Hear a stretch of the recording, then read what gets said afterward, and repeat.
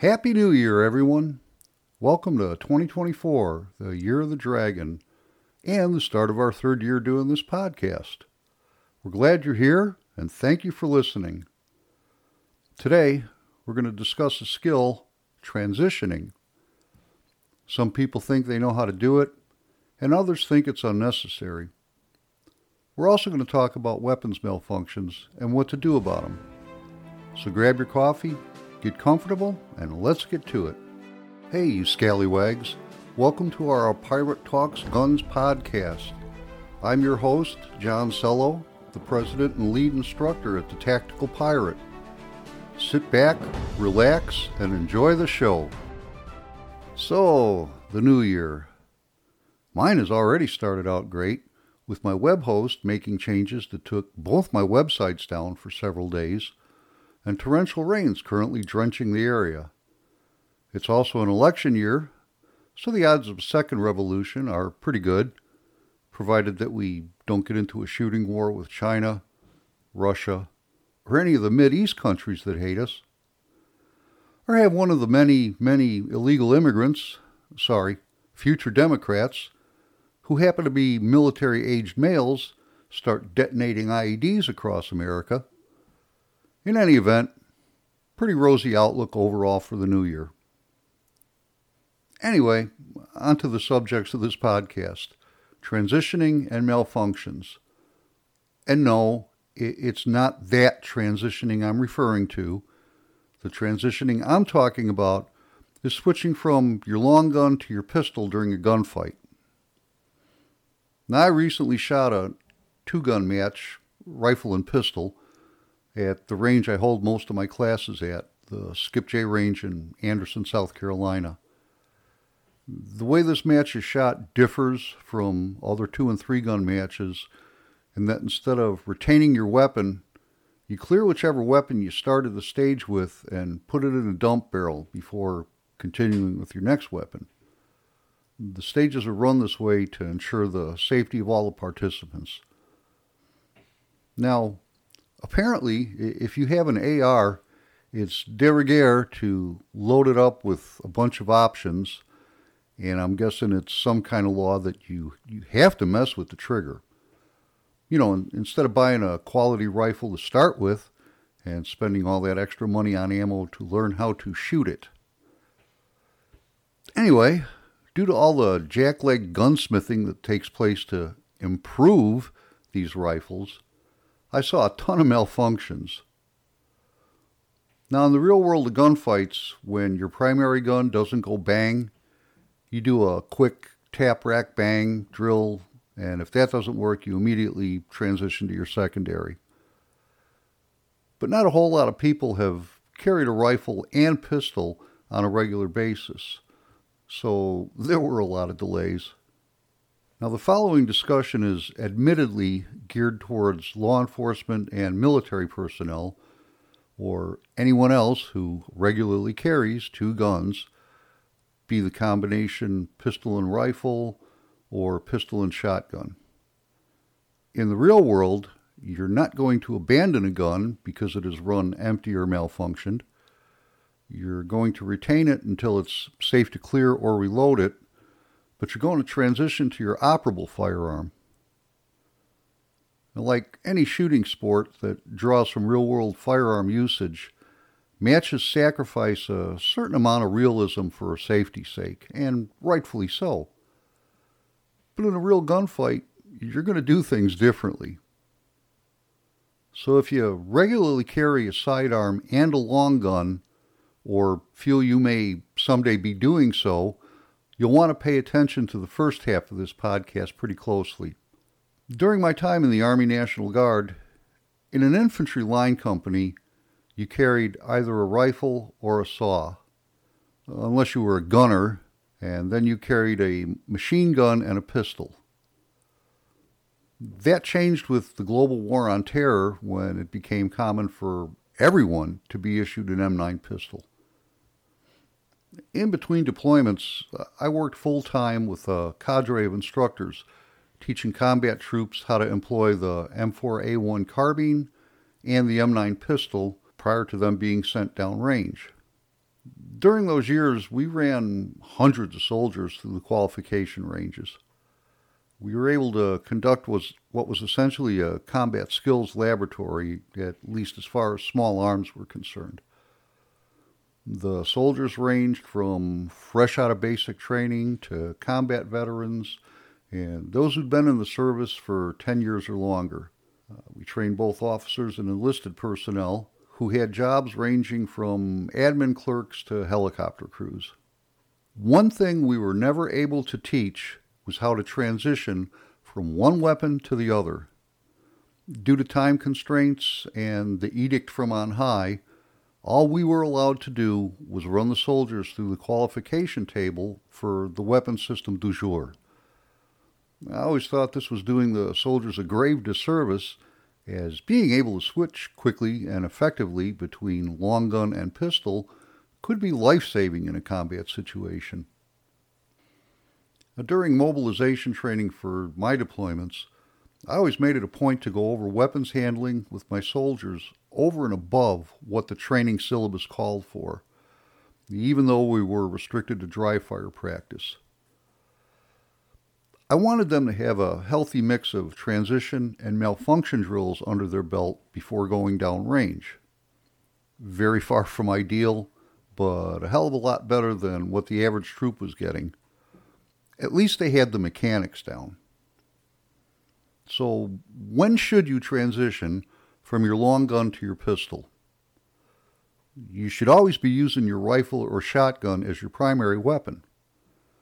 In a gunfight, when your long gun stops going bang, for whatever reason, that's the time to immediately transition to your pistol.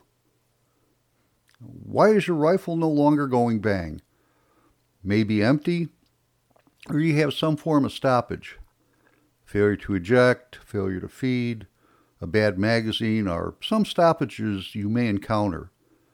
You may be able to clear a stoppage doing the tap, rack, bang thing, or you may not. If you're in a gunfight, you want to maintain the steady flow of freedom seeds into those who are trying spiritedly to kill you. It's a lot faster to transition to your pistol than it is to try and clear your rifle. Granted, you may be able to quickly clear a stoppage.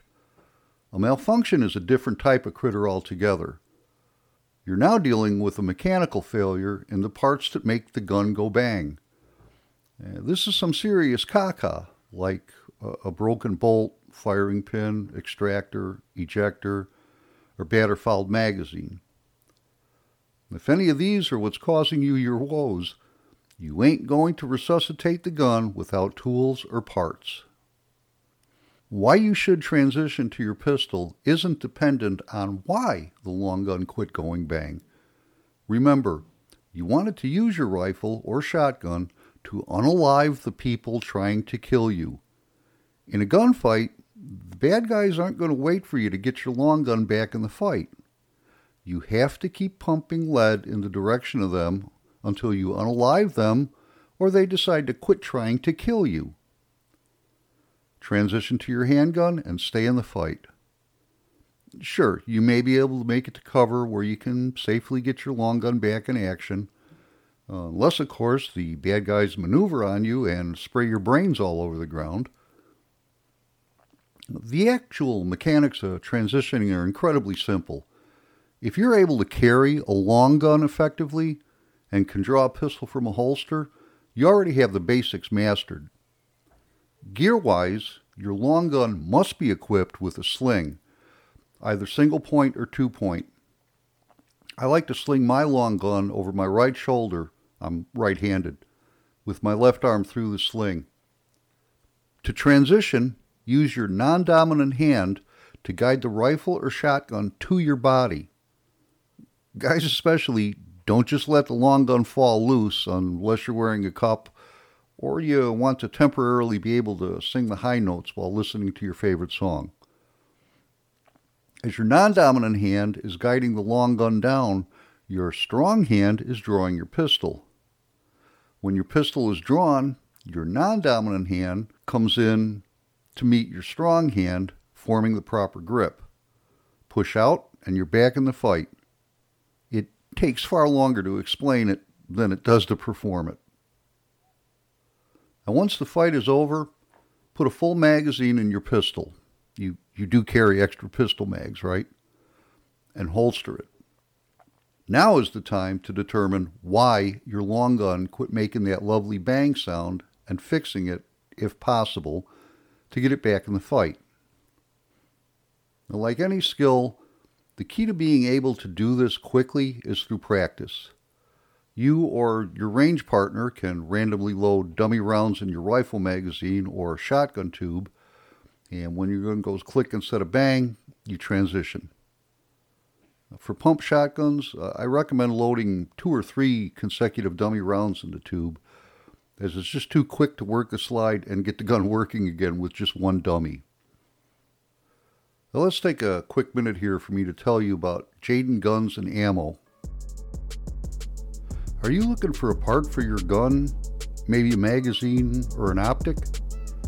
Maybe a whole new gun? Let me point you towards Jaden Guns and Ammo. Located in Yankton, South Dakota, a father and son had a vision to create a veteran, minority-owned firearms and ammunition retail and manufacturing platform.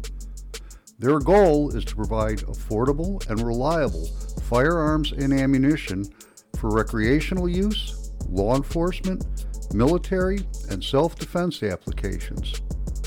So if you're in the area, drop in and pick up what you need. If you're not local, visit them on the web. You'll be glad you did when you see their selection and prices. So go ahead and fill your shopping cart up. Again, that's Jaden Guns and Ammo. Links to their website, Facebook page, YouTube channel, and other info are in the show notes. Any quality firearm, well maintained, is going to have relatively few malfunctions. That said, I see malfunctions often enough in gunfight videos and reports to know that they do happen, and when they do, they can make the difference between winning and losing. I wanted to distill 3 important lessons about these failures and clearing malfunctions for each of us. Number 1, having a loose, crappy grip. The odds of a bad grip, one-handed shooting, and a high stress level are all much higher in actual life-threatening encounters, and all of those things can lead to malfunctions. Soldiers shooting the M9 experienced regular failure to feed issues because they were holding the gun too loosely. The M9 is a big, heavy gun for a 9mm, and if you didn't give it a solid grip to work against, enough slide inertia would be lost to prevent the gun from working properly. Now, don't practice having a bad grip for malfunction training, as you don't want to inadvertently glue that into muscle memory. I am suggesting that, despite your normal experience with your carry gun and ammo, you shouldn't rule out the possibility of a malfunction in your future gunfight due to the increased likelihood of a bad grip. Be prepared to establish a proper grip quickly. Number 2, clearing malfunctions is a seldom practiced skill.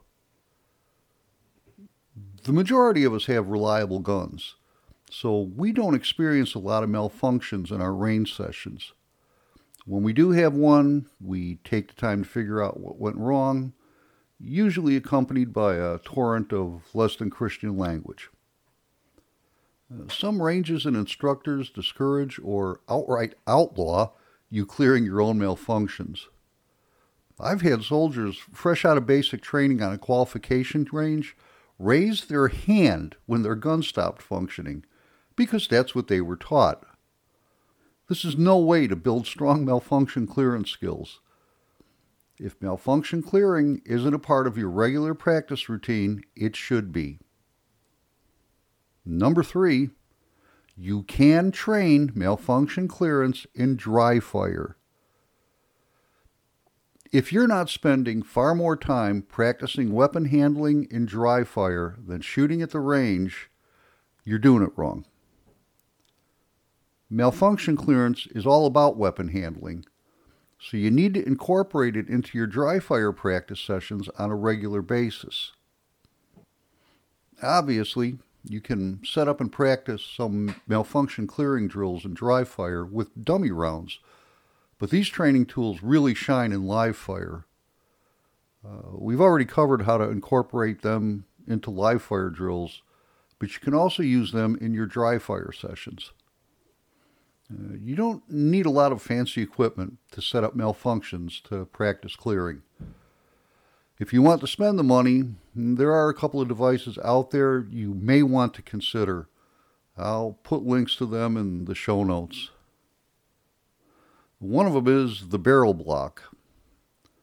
The barrel block is a plastic dummy round with an elongated rod coming forward from the bullet. The rod's long enough so that if you have a 6-inch barrel semi-automatic pistol, it will stick out of the muzzle far enough to show the gun is clear. You do not have to disassemble your gun to use the device. Simply lock your slide to the rear and insert it into the barrel from the breech end. The device also comes with a couple of what look like half cartridges, which you load into your magazine. This allows you to manually cycle the slide without the slide stop activating. You can dry fire your gun with the barrel block installed without worrying about damaging your firing pin or striker, as they will impact the rear of the plastic bullet. With the inclusion of dummy ammo, you can set the pistol up to practice emergency reload drills, clearing out a battery, failure to fire, stovepipe, and double feed malfunctions. This device is pretty inexpensive at $19.09, shipped for the 9mm version. There is also the Type 3 malfunction round.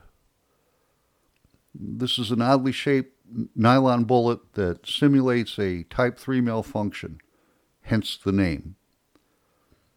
Type 3 failure is caused when the extractor fails to extract the empty shell casing from the previously fired shot. When the next round is fed into the chamber, it runs into the back of the unextracted shell casing, leaving you with a very short, ineffective club in a gunfight. Now, these rounds, while you can use them in a dry fire session, are really great in live fire. Just drop one randomly into your magazine and work the drill when it tries to chamber. These are also pretty inexpensive, as you get 5 of them in 9mm for $25.20 shipped. They're supposed to last for 500 uses before you need to replace them. Well, that'll do it for today's episode. Thanks again for listening in. Remember, if you like what you heard here, consider letting your friends know about us. We'll be starting off the training year with a South Carolina concealed weapon permit class in February. Check the training calendar on our website for the year's offerings. And until next time, shoot safe.